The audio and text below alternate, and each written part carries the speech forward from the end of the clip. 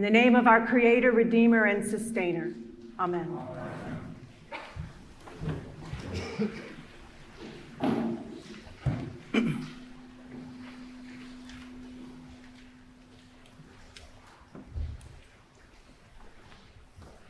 One of the places that I visited while I was in the Holy Land in February was the Temple Mount, which is located on a hill in the old city of Jerusalem.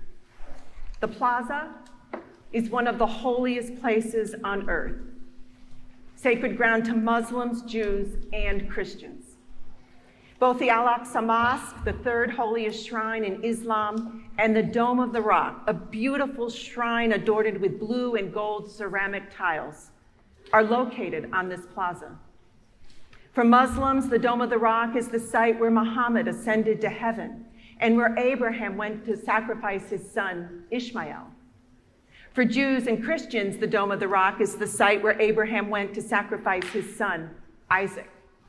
In addition, for Jews, the Temple Mount is the site of the first temple, built by King Solomon and destroyed by the Babylonians. The second temple, destroyed by the Romans in 70 CE, and will be the site of the third and final temple.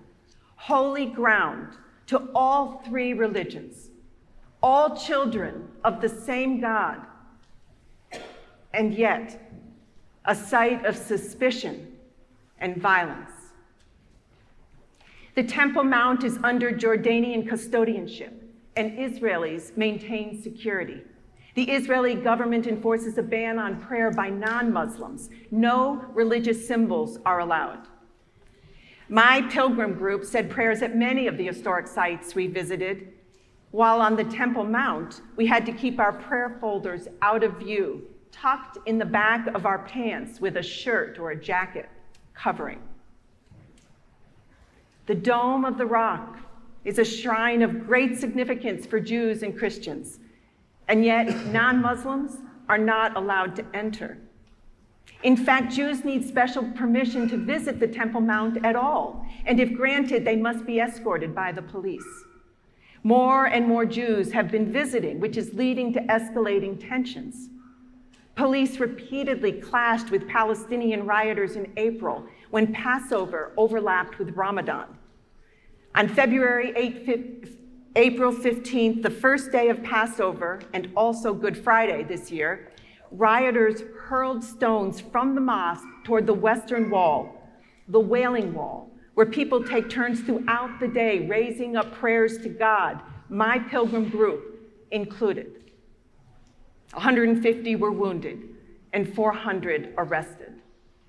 One of the most holy sites on earth for Muslims, Jews, and Christians. Yet rather than reveling in this marvel, rather than embracing this gift of our diversity in one God, the gift of our differences which we need to be whole, rather than embracing, we confront, we fight.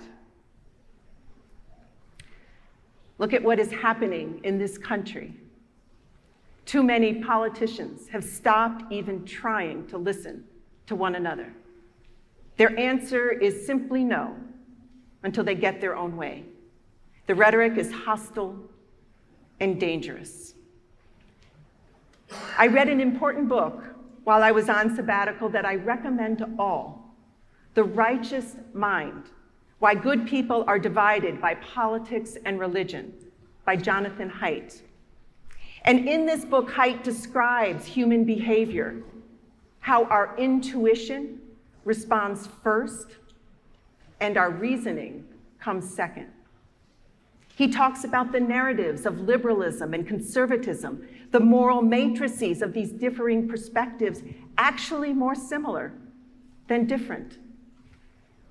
And one of the observations he makes is about where our federal lawmakers live. Prior to 1995, most lawmakers lived in the DC area. They moved their families to DC. They all lived in the area together. The lawmakers socialized with their colleagues across the aisle. Spouses became friends. Children played together. And then in 1995, incoming congressmen were encouraged to leave their families in their home districts and commute back and forth to DC. And we've all watched the divisiveness grow since they stopped living together in community. What does our scripture tell us about living with and for one another, about listening and hearing? In the lesson from Acts, the crowd, amazed and astonished, asks, "Are not all these who are speaking Galileans? And how is it that we hear each of us in our own native language? In our own languages, we hear them speaking about God's deeds of power." We have many languages in this country. By that I mean many differing interpretations on life. We've been given the gift, the ability to listen, the ability to hear one another, to understand differing perspectives that get us closer to the truth, that get us to better solutions for all. There is so much good news. Jesus came to live among us so that we might understand that we are born in God's love. We are here to live with and for one another, to share our individual gifts, to be so much more together than we are individually. Our differences are born in God's love. Our gender, our sexual orientation, our skin color, our religions are born in God's love. Our differences make us whole. Our differences make us community for one another. There is so much good news. The Holy Spirit lives with us. Jesus tells us the advocate, the Holy Spirit, whom the Father will send in my name, will teach you everything and remind you of all that I have said to you. The Holy Spirit lives with us. All we have to do is open ourselves to Christ's all-embracing love, to the Spirit's guidance in our relationships, in our discussions, in our actions. There is so much good news. Our faith gives us the courage to keep living in Christ's love, to keep sharing Christ's love. We endure together and we thrive together. We keep at it throughout our lifetime, throughout the generations, until all know God's all-encompassing love. The diocese is offering us an opportunity to put our thoughts and prayers into action. They are offering 3 60-minute Zoom conversations over the coming month in response to the epidemic of gun violence in this country. On June 8th, grounded in our faith and stories, what can we do in our close personal lives? On June 22nd, what can we do in our local congregations? And on June 29th, what can we do in support of community and political initiatives? Loving, productive action heals. I hope you will join in the conversations. Please look for detailed announcements in St. Paul's Weekly, which comes out on Thursdays. Our faith is prayer and action.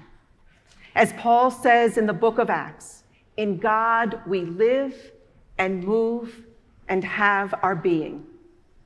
Our faith gives meaning to all of life. Our faith inspires. Our faith emboldens us to share the good news. We want for others what sustains and nurtures us on this challenging and hard and blessed and beautiful journey called life. We can listen deeply. We can hear wisely. We can collaborate for the good of all. After all, diversity is the gift through which we become whole. Our baptismal prayer is our sending call. Sustain us, O Lord, in your Holy Spirit.